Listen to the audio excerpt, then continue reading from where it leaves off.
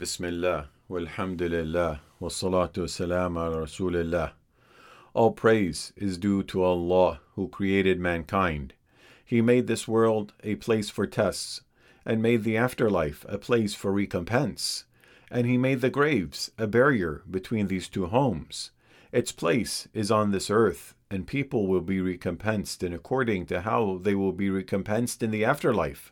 Thus, whomsoever has died, his qiyamah and accounting has already started.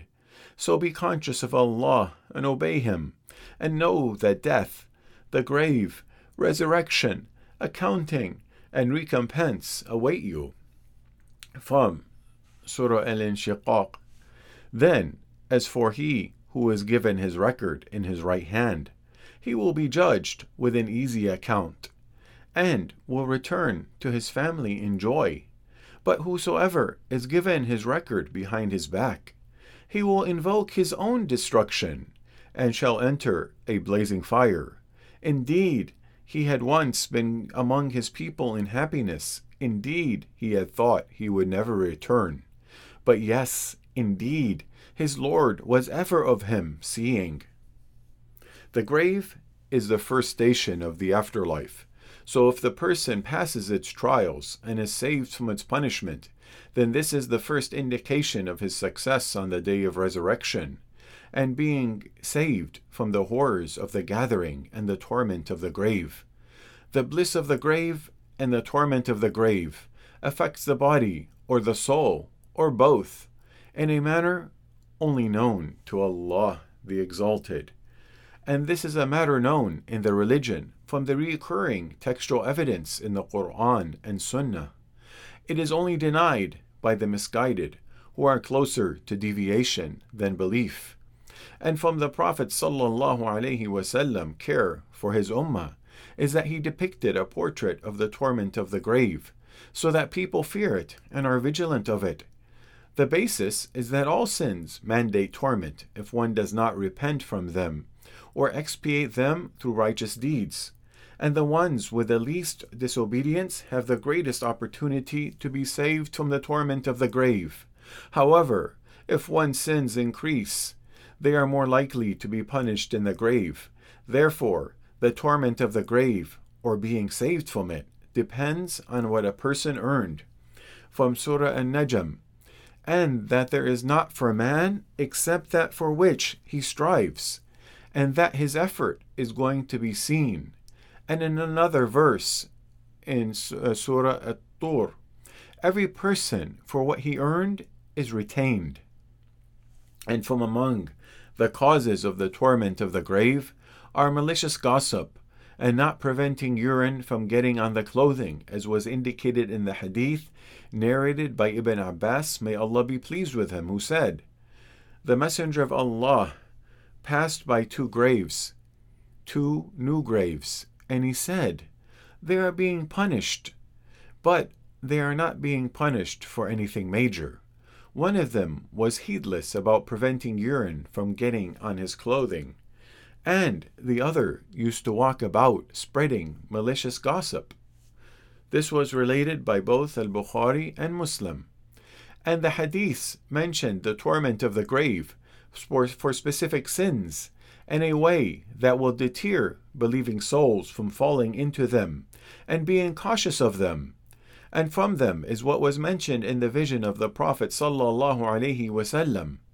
He saw a group of people being tormented, and he asked about them, and it was said to him, "As for the first man that you came upon, whose head was being smashed with a rock, he is the one whom studies the Quran, then forsakes it, and sleeps, neglecting the enjoined prayers. As for the man you came upon, whose sides of mouth, nostrils, and eyes were torn off from the front to back, he is the one who goes out of his house in the morning and tells lies that spread all over the world. And the unclothed men and women whom you saw in something resembling an oven are the adulterers and the adulteresses, and the man who you came upon swimming and being fed stones is the consumer of a riba, usury." This was related by Al-Bukhari. And this hadith should plant horror in people's hearts, For many people in our times have been afflicted with these 4 sins that mandate these hideous punishments.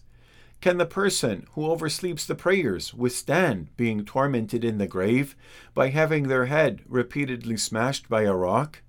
In this world, if he has a laceration on his head, he would be in pain and request an ambulance. How can he handle being continually smashed in the head with a rock for a period that may reach hundreds of years? Then that does not stop as long as he is in the grave. And this does not contradict the hadith reported by Abu Qatada, may Allah be pleased with him, who related that the Prophet ﷺ said, "There is no negligence when one sleeps." This hadith means that in sleeping there are no sins or shortcomings due to the inability to consciously make choices. Therefore, the sleeping person will not be accountable. This is for the one who is overtaken by sleep. However, the one who willfully neglects and falls short and sleeps excessively and does not take the means to wake up for prayer is deserving of the torment. As for the one who lies, and their lies spread all over the world, one side of their mouth will be pulled with an iron hook until it reaches the back of their neck. Likewise, his nostril will be pulled until it reaches the back of his neck. Likewise, his eye will be pulled until it reaches the back of his head. Then the same thing will be done to the other side of his face. And this is how he will be tormented in his grave. Who is able to withstand this torment? And some people tell a lie that spread all over the world today, using various media, especially social media, through which false information can spread in only a few moments. And the adulterers and the adulteresses will be tormented in an oven and engulfed with flames. Its heat will cause them to scream loudly. This is for the one who falls into adultery.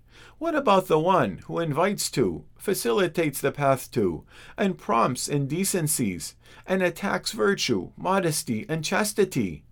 This is a severe and reckless transgression against Allah the Exalted. And the one who consumes riba, usury, will be tormented in their grave by swimming in a blood-red river while being fed stones. The riba has spread in these times, and a lot of people do not guard against it. And even worse are those who look for it, request it, and spread it. Among the factors leading to the torment of the grave is misappropriation, to take something wrongly. And how much misappropriation is happening now? In the campaign of Khaybar, one of the Muslims was injured by an arrow and was killed. The people said, "Congratulations to him, he will go to paradise." But Rasulullah ﷺ said, "Not at all. By him in whose hand is my soul, the cloak he took on the day of Khaybar from the spoils which were not among the divided shares will blaze with fire upon him." When the people heard that, a man came and brought a sandal strap or 2 to the Messenger of Allah ﷺ. The Messenger of Allah said, "A sandal strap of fire or 2 sandal straps of fire." This was related by both Al-Bukhari and Muslim. This man will be tormented in the grave with a cloak that will blaze fire upon him. And this is because of a single piece of cloth. What will be the torment of the one who misappropriates, takes what does not belong to them, betrays their trusts, takes what is entrusted to them, and steals public funds? O people, be conscious of Allah the Exalted and obey Him. Fear the torment of the grave by avoiding what leads to it. For the Prophet ﷺ used to seek refuge in Allah the Exalted from the torment of the grave in every prayer that he offered. And he taught his ummah this, fearing for them. And he ﷺ explained the factors mandating the torment of the grave so that they avoid them.